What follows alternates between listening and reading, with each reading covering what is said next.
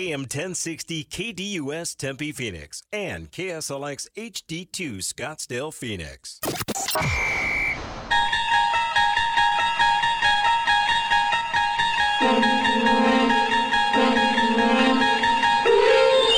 It's now time to enter the Sports Zone with your host, Bob Kemp. Here's Beal over Alvarado. Tough bucket. Count it. Yeah, and if you Bradley Beal, you just got to stay with it. Chris Paul down the lane. The 2-point game. Paul working on the rookie Daniels. Paul with a mid-range pull-up. Got it. Ties it in 117 with 2.8 remaining. A couple fractions of a second to see the ball a little better. Welcome back, Alec Thomas. Fly ball to right field, and there it goes. Alec Thomas, one swing back from AAA, and it's 6-0 Diamondbacks against Corbin Burns in the first. 2-2. Little blue pit into center. Line to third, and there's Rivera. And Merrill Kelly, 7 innings of 1-run, 3-hit ball against a first-place Brewers club. He has been outstanding tonight. He's had some solid defense behind him. It's 8-1 Diamondbacks. 2 to shoot, gotta go. Thompson, Draymond Green puts it up and into the shot clock. Draymond Green sticks the mid-range jumper. Bash to right, his first game back. Joseph Daniel Votto. He said he was ready, and he delivers. He crushed it. Home with the 1-0 pitch. Swinging a ground ball to short. Up with it, De La Cruz. The play to first, and that's it. Reds win it 5-4, make it 9 straight for the Redlegs. The Reds do it again. They come from behind and win another one. Fans on their feet, hoping for the ultimate Father's Day treat for a Red Sox fan. A sweep of the Yankees in a doubleheader and a 3-game series. He struck him out with another high, hard one. Volpe goes down swinging. The Red Sox win, sweep the series, and they're 5-1 against the Yankees this season in series on back-to-back weekends. Dial 602-260-1060. That's 602-260-1060. Or tweet the show at KDUSAM 1060. And now, here's your Sports Zone guide, Bob Kemp, on KDUSAM 1060. Welcome to the Tuesday, June 20th edition of the Sports Zone. Not just the news and scores, the news and scores with analysis. In today's Sports Zone, right here on KDUS AM 1060 and KSLX HD2 100.7, the Suns, should they be favored to at least win the Western Conference in 2024? Chris Paul, which LA team would be a better fit? The Diamondbacks, do you approve of the promotion start with the promotion of Alec Thomas and the demotion of Josh Rojas. The Warriors, should they bring back Draymond Green? The Reds, would you bet on them to win the NL Central? Red Sox versus Yankees, have you lost interest? And what caught your eye since our last show? Here's today's schedule lineup on the show, which is the most informative sports talk Monday through Friday. In moments, we'll have the introduction of today's pipeline. 9:15, we'll have a Milwaukee Brewers update. Tony Rosiak will join us from the Milwaukee Journal-Sentinel. 9:30, interactive action at 602-260-1060. And also the local roundup. That will include some Diamondbacks and Brewers Monday night analysis. And then the final segment, it'll be the national roundup, topped by the MLB scoreboard from Monday. On to the pipeline we go.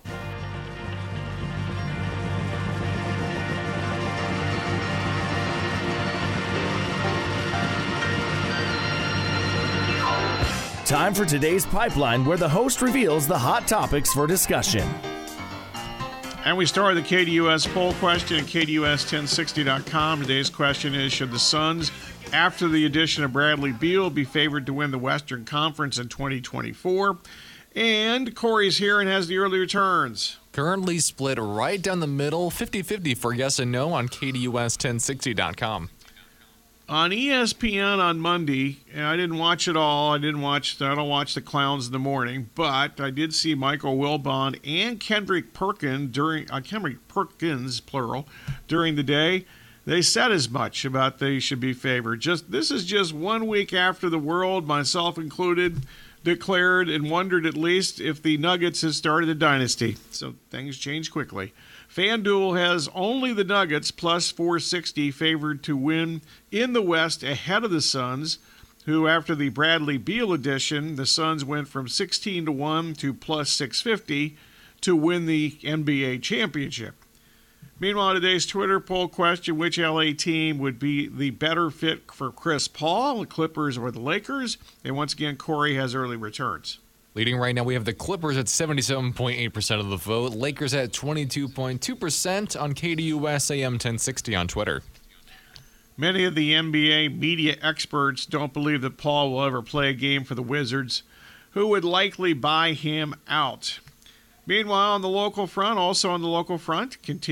local front, the Diamondbacks' unusual 7-game road trip began in style last night.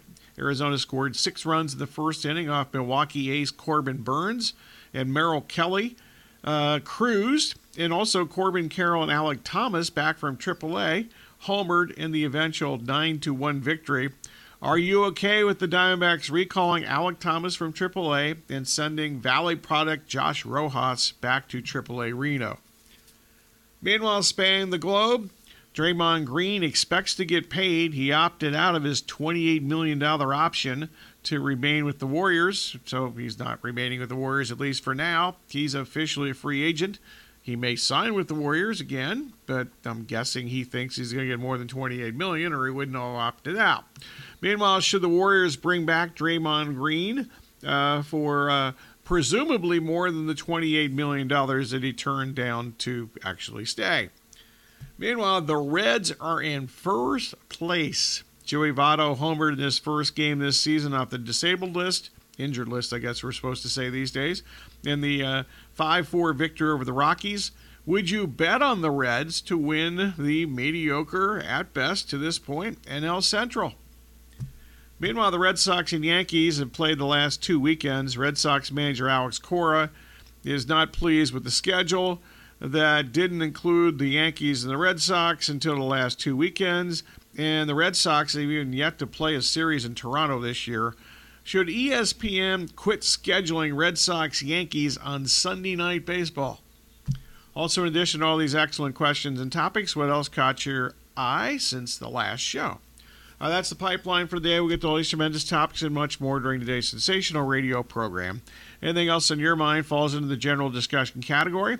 So whether it's from the pipeline or a sports topic on your mind, 602-260-1060, or you can tweet the show at KDUSAM1060 or twitter.com/KDUSAM1060. Basically, the only rules are accuracy and objectivity. If you violate those rules, or if you're just simply bad, you will be the target of this.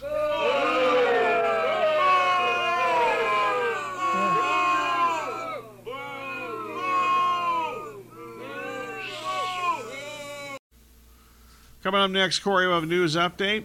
That'll be followed by a Brewers update. Todd Rosiak will join us from the Milwaukee Journal-Sentinel. The Brewers were in first place until last night when the Reds won that game and the Diamondbacks defeated the Brewers. But it is the NL Central, so lots of questions about the NL Central, lots of questions about the Brewers. Brewers also have several local ties in their team. We'll cover Craig Counsell, Pat Murphy, Wade Miley, among others, in the next segment. So stay tuned for all that and more Brewers talk. Also, once again, at the bottom of the hour, to be phone call time. General discussion, 602-260-1060, and also a little more Diamondbacks and Brewers from last night at the bottom of the hour. You're listening to Sports Zone with Bob Kemp on KDUS AM 1060 and KSLX HD2 100.7.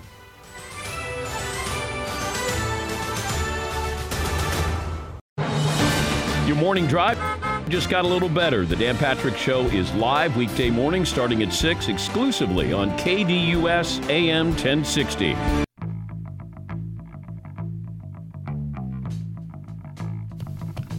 Welcome back to the Sports Zone with Bob Kemp on KDUS AM 1060 and KSLX HD2.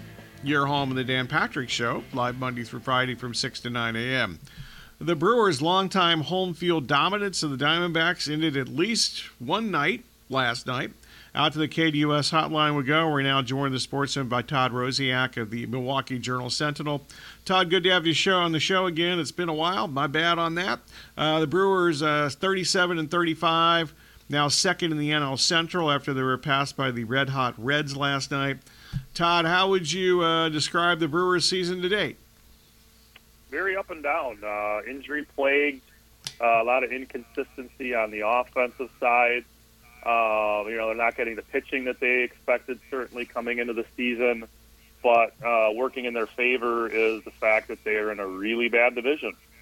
And I would expect, as long as they're able to kind of tread water, stay toward the top of the division, second, even third place, I would say you're going to be well within striking distance of the leader.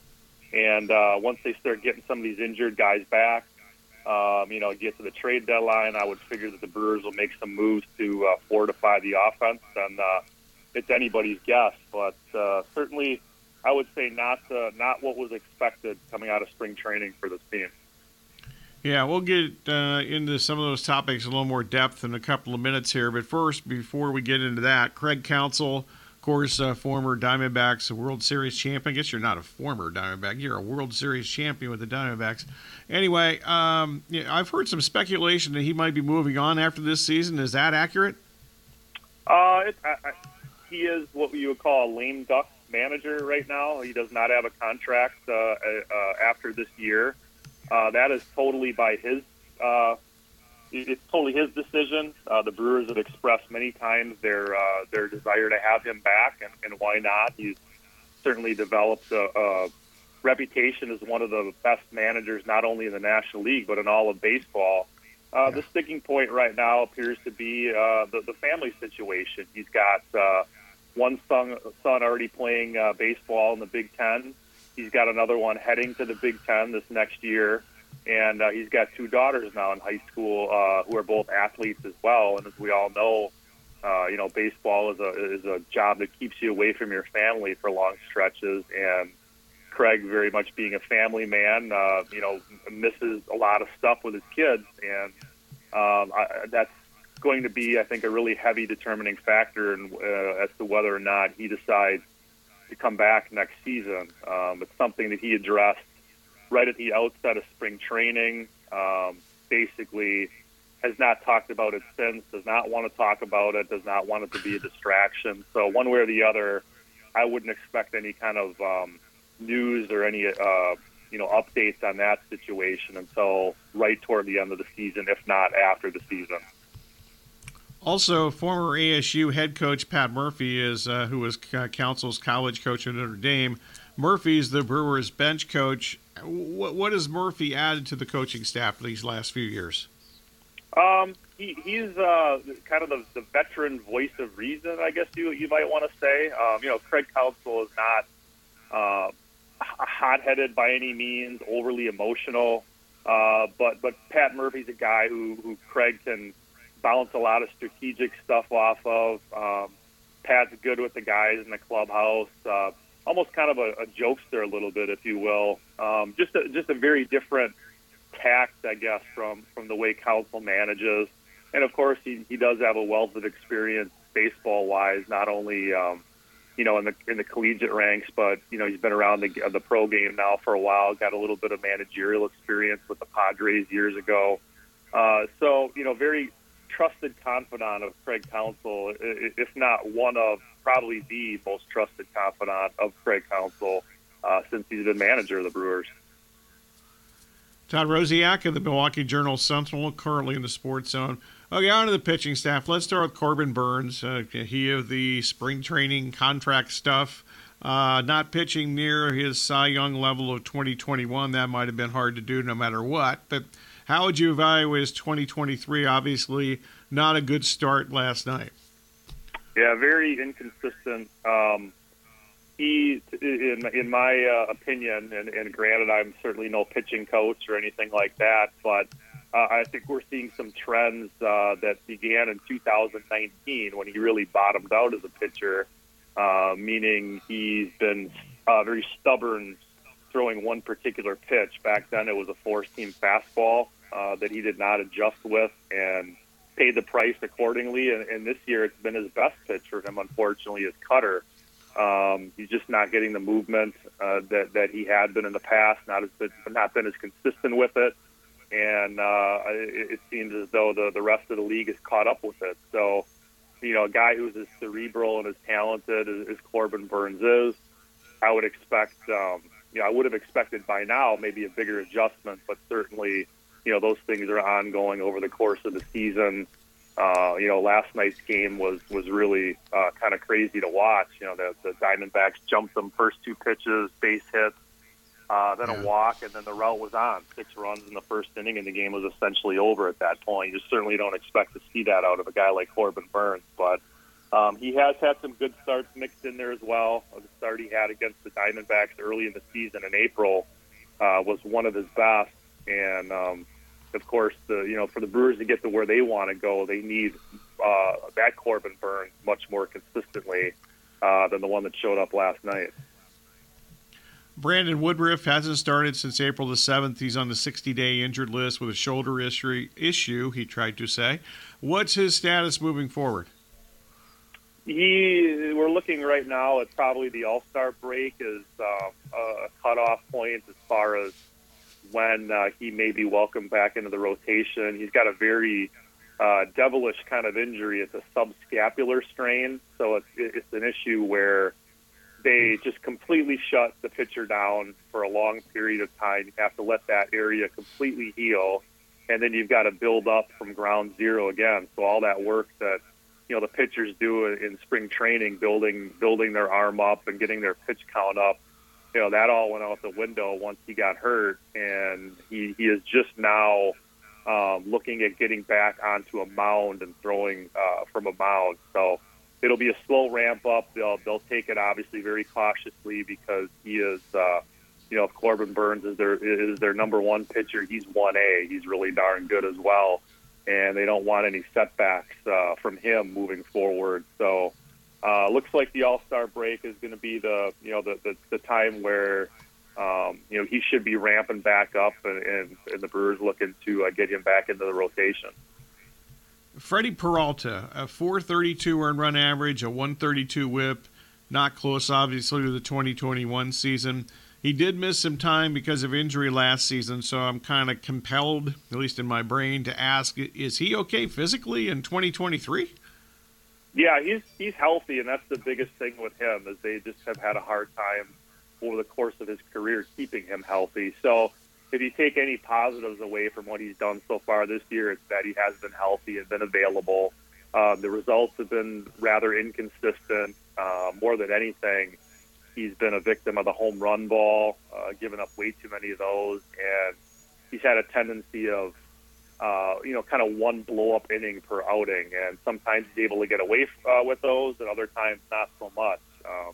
But still a very young guy, very talented guy, and a guy that the Brewers have locked up long-term, a guy that they've kind of acknowledged as being a foundation piece moving forward. So he's a good kid, he's a hard worker, and I would expect by the end of the season his numbers will look more like the Brewers and Brewers fans would have expected coming into the season. Former Diamondback Wade Miley, he returned from the injured list. He had 5 shutout innings over the weekend against the Pirates. What's his long-term future in Milwaukee?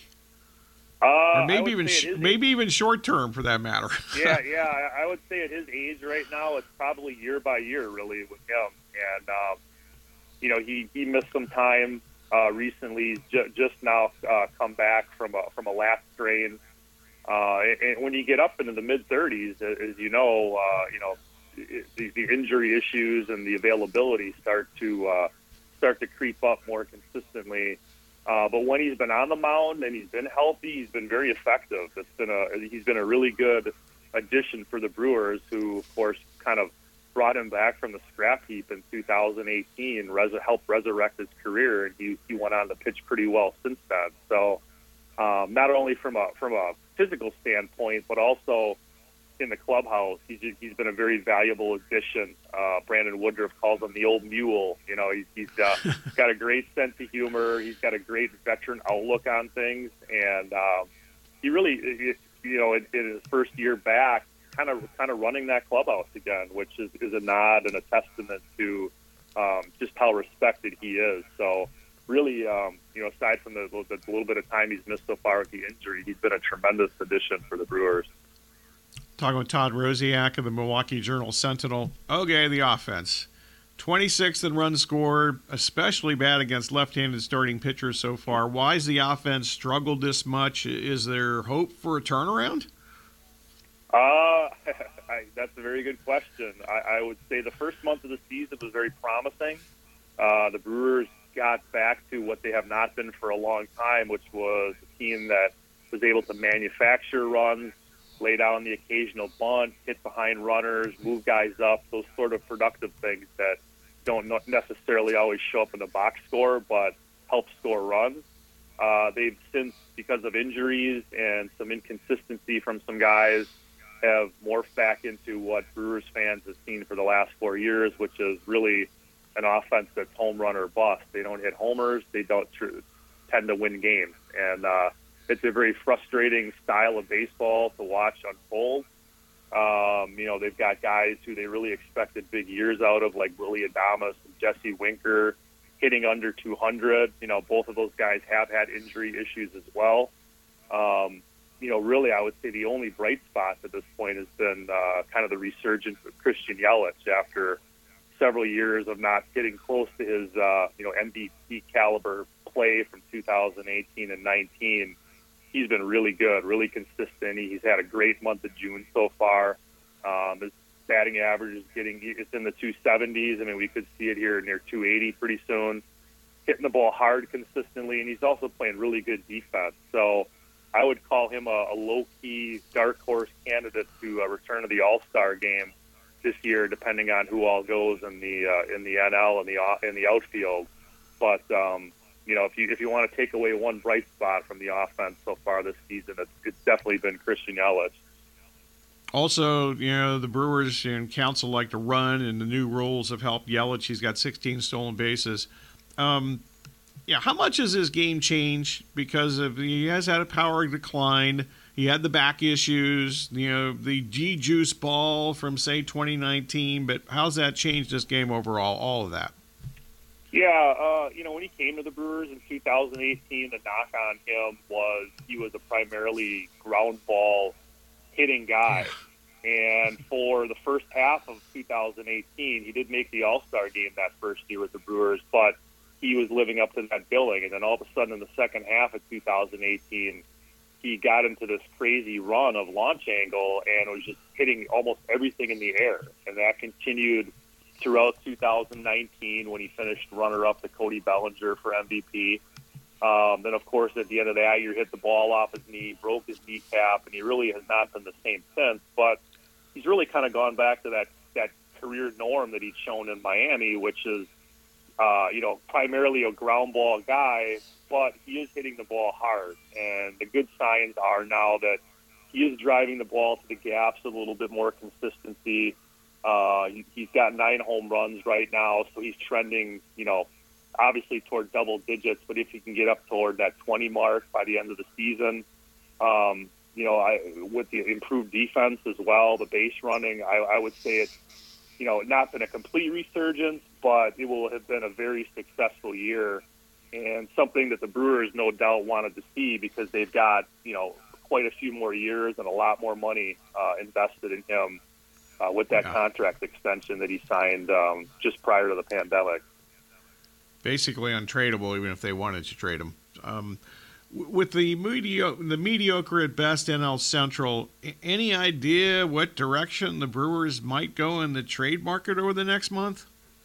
I was assuming that they are able to tread water, like I said before, and stay, you know, right in the mix toward the top of the standing. I would certainly expect them to be aggressive in adding, and to me, two areas that they would look to add. Number one would be offense, and number two would be bullpen. Any contending team is always looking to improve the bullpen. They've got a pretty well-regarded farm system, so they have pieces that they can move if need be. But I would certainly expect this year will not turn out like last year where they traded Josh Hader rather unexpectedly and really kind of tanked their playoff hopes. I think they kind of learned their lesson. They sent the clubhouse into a little bit of a tailspin, and they really never recovered from that and finished just shy of getting back into the playoffs. So I would expect them to hold on to their three pending. They've guys, Corbin Burns, Brandon Woodruff, Willie Adames. They all have one more year to go before they hit free agency. Brewers likely will not be able to afford to keep any of them. So I would think that any trading of those guys would probably wait until the off season and just try to fill a couple holes where they can by adding and see what that does for them, because they really truly believe in that old adage: just get into the playoffs, be it winning the division, wild card, and then you never know what's going to happen from there. Yeah, in fact, you mentioned the Hader trade. I was on the air when that the news broke, and I almost fell out of my chair here. So I was hopefully not another fall out of my chair moment or close to it.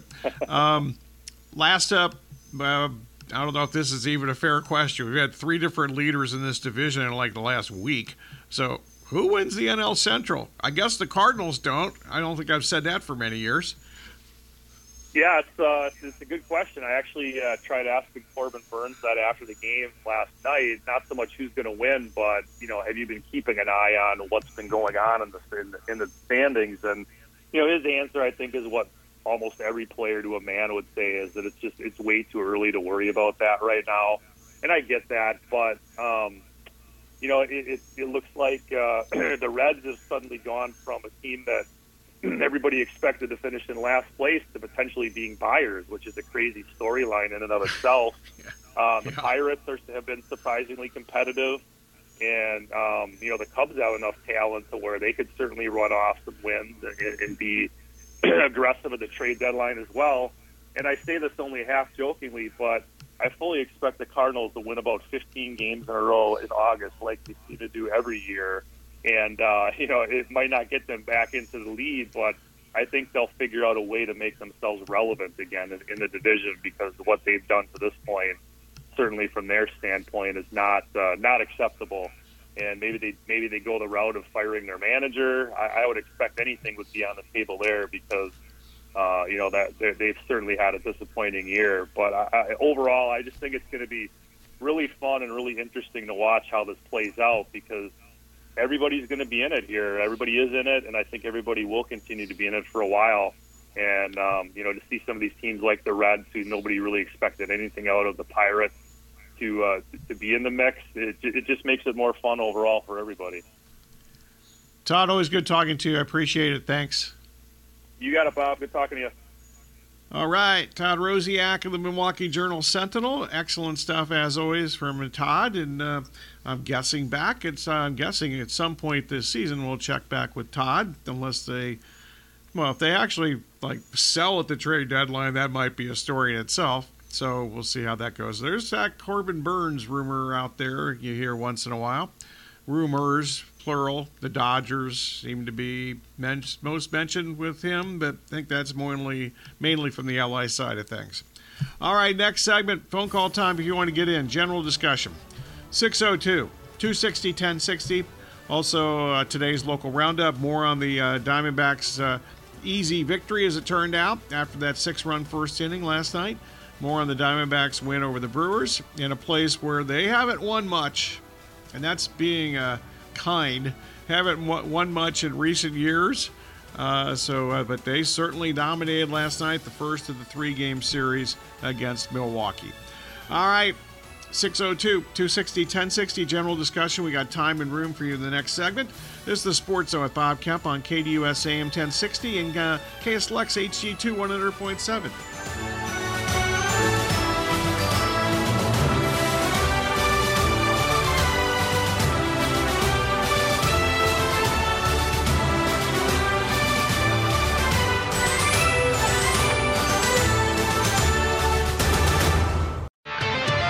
It's time for today's local roundup.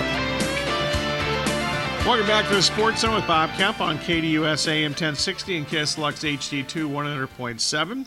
Once again, thanks to Todd Rosiak of the Milwaukee Journal-Sentinel. Excellent stuff from Todd. And to the local roundup we go. It's also phone call time, and we got plenty of time and room if you want to jump aboard. 602-260-1060. On to the local roundup we go. Feel free to interrupt at any point if I didn't mention that before. The Diamondbacks had lost, this is past tense, had lost 13 of their last 15 games at Milwaukee before last night. The offensive exploded for 6 runs in the first inning off Brewers ace Corbin Burns, who has previously dominated the Diamondbacks. Also, Merrill Kelly remained unbeaten on the road this season. The Diamondbacks win 9-1 last night at Milwaukee. Burns was 4-0 in career starts against the Diamondbacks. He allowed only 3 total runs in those 4 starts. That included a dominant shutout 8-inning performance against the Diamondbacks in Arizona earlier this season. When Monday night, though, it was totally different. The first 5 Diamondbacks reached base. The Diamondbacks scored 6 runs in that first inning. That was capped off by an Alec Thomas 2-run homer in his first at-bat since returning from AAA Reno. Burns actually threw 30 pitches in that first inning. Kelly's now 6-0 on the road. He pitched 7 innings, allowed 1 run on 3 hits, 1 walk, struck out 7. Milwaukee's 3 hits in the game tied its fewest in a game this season. Burns ended up allowing 7 runs on 8 hits and 3 walks and just 2 strikeouts in 5 innings. In addition to Thomas's home run, Corbin Carroll added his 16th home run of the season, yet another opposite field shot. In addition, Christian Walker continued his great start to the month of June. He had his 8th multi-hit game this month, and it was certainly an excellent start to the Diamondbacks' odd week-long road trip.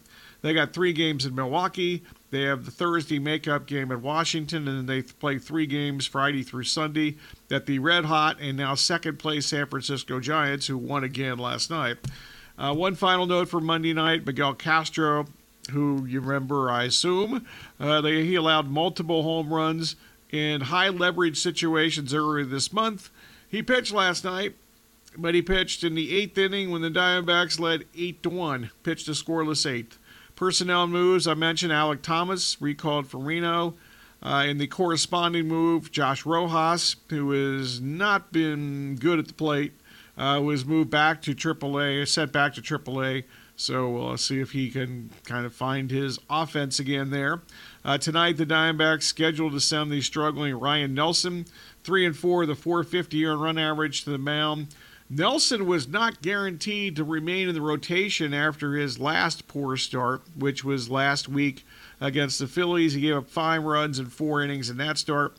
Torey Lovullo at least seemed to hint at that time that Nelson might not make his next start, but at last report he's scheduled to make the start tonight. He's never faced, he being Nelson, the Brewers, but he's been much better on the road, at least in his last 3 road starts, 1-0 with a .053 earned run average, 1 earned run in 17 innings in his last 3 road starts. All right, on to the phone lines. I'm sorry, Corey, where am I going here? Monroe and Glendale, what's going on? You know, Bob, I would love to see Chris Paul with the Clippers. That's a team without a head. That's a team without a head. I believe that the biggest challenge they have is not the lack of talent, but a lack of leadership on the court. And this idea of, the stars, or maybe the 1.5 stars taking turns leading the team. Unfortunately, they're always hurt. They always hurt. I have this notion that Dbacks would benefit tremendously from Chris Paul. Absolutely, I think that's a really good point. I mean, that would seem to be a pretty easy 2-man game, screen roll type of thing. And Dbacks, I think, is a really underrated player. I like him, but I think that you're right. Let me give you the other side of this, though. If people miss the pipeline, it's speculated that Paul's not going to play any games for the Wizards. He's going to be bought out of his contract. and speculation that the L.A. teams, Clippers and Lakers, would certainly be near, if not at the top of the list of where he might end up as a free agent. Let me give you the Lakers side here, though. I actually think he would be great for them.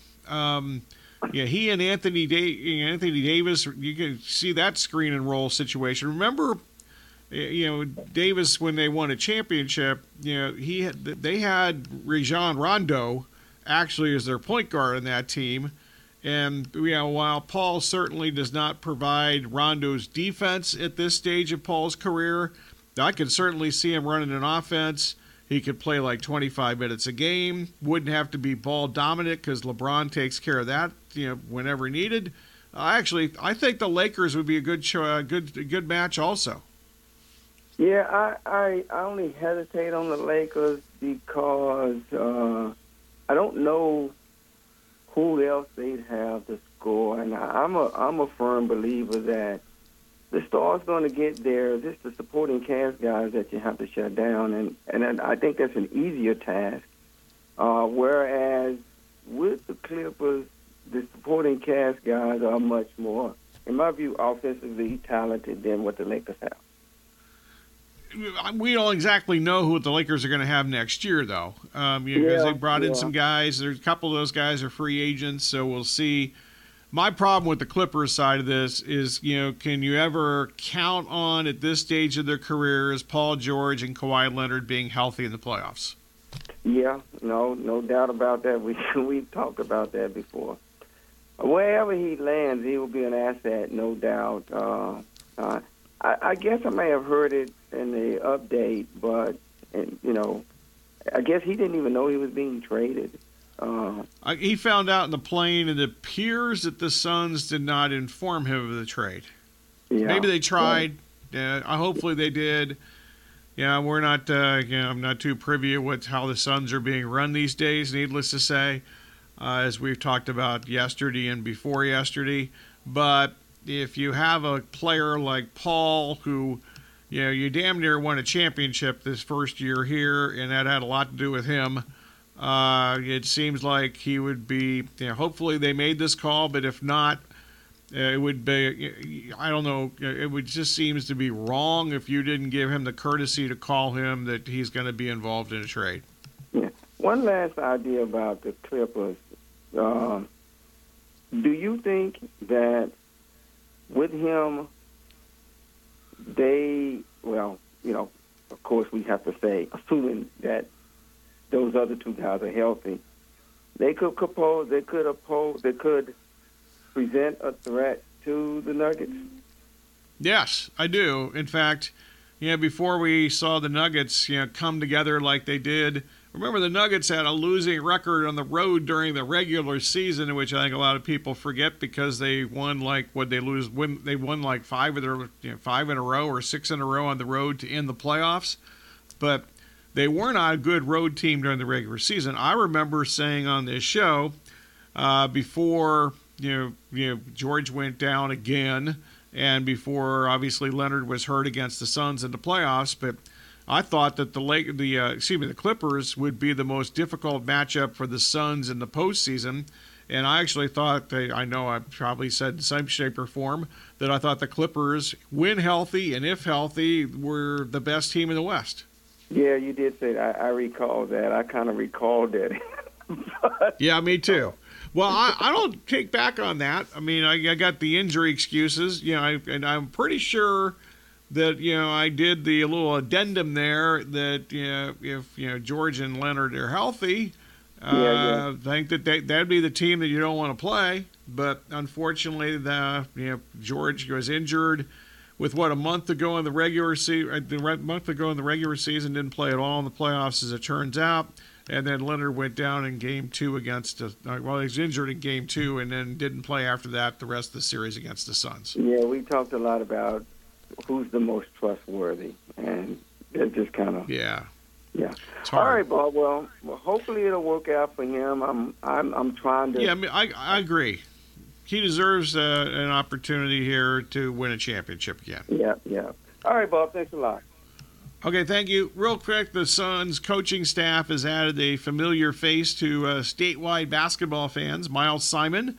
Of course, he was the Final Four most outstanding player when the U of A won its lone national championship in 1997. He's now reunited with Frank Vogel. He'll be an assistant for the Suns. He actually worked with Vogel as an assistant with the Lakers. He was actually an assistant with the Lakers in 2017, and then served as a assistant for Vogel when Vogel was on the staff in Los Angeles. The head coach of the Los Angeles. Simon was on the staff. And also this last 2 years, Simon was the head coach of the Lakers G League South Bay Lakers. So Miles Simon on the Suns coaching staff.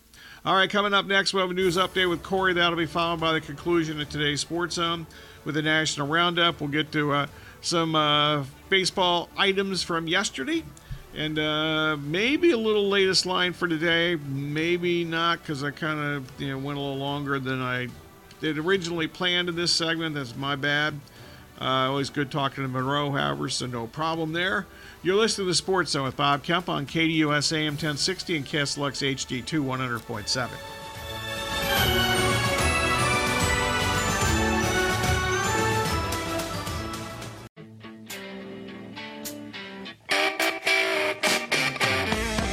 We're going to go real fast here to end the show today. It is thank you time. Thank you for listening. Special thanks to the callers, emailers, tweeters, texters, whomever, and whatever else. To the cracks. Also our guest today, Todd Rosiak of the Milwaukee Journal-Sentinel, the latest on the Brewers and looking ahead to what they might be doing at the trade deadline. Plenty of Craig Counsell and Pat Murphy and Wade Miley. Lots of Arizona connections there, obviously.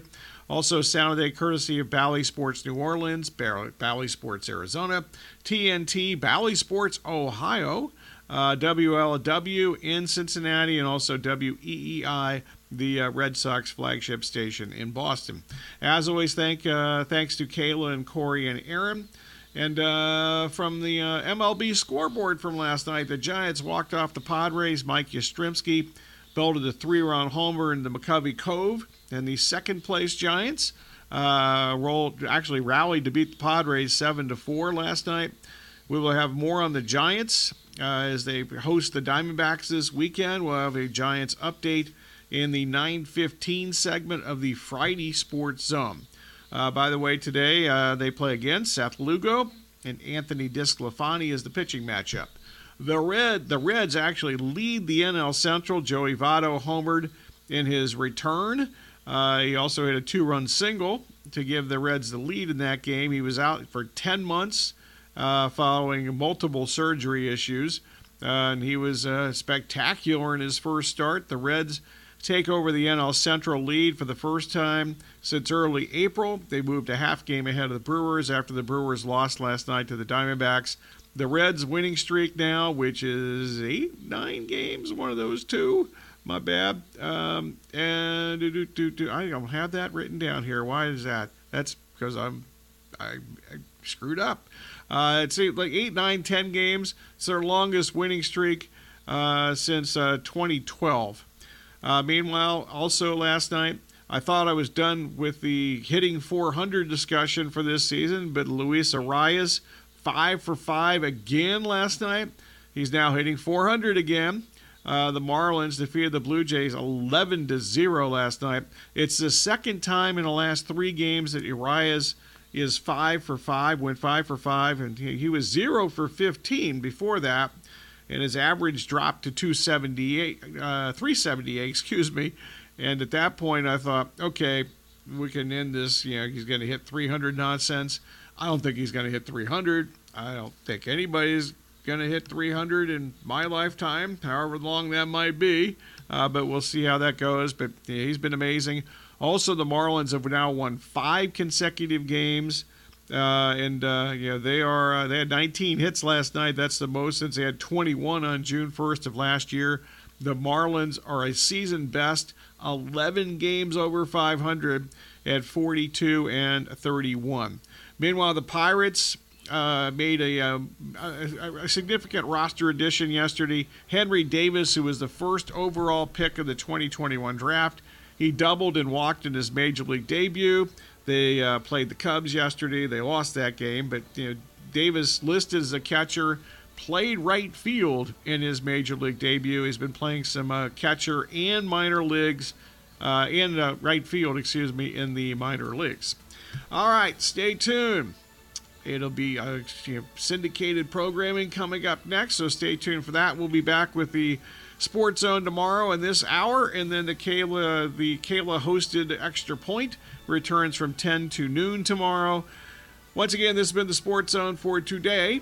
Thanks for listening, and have a great rest of the day, everybody.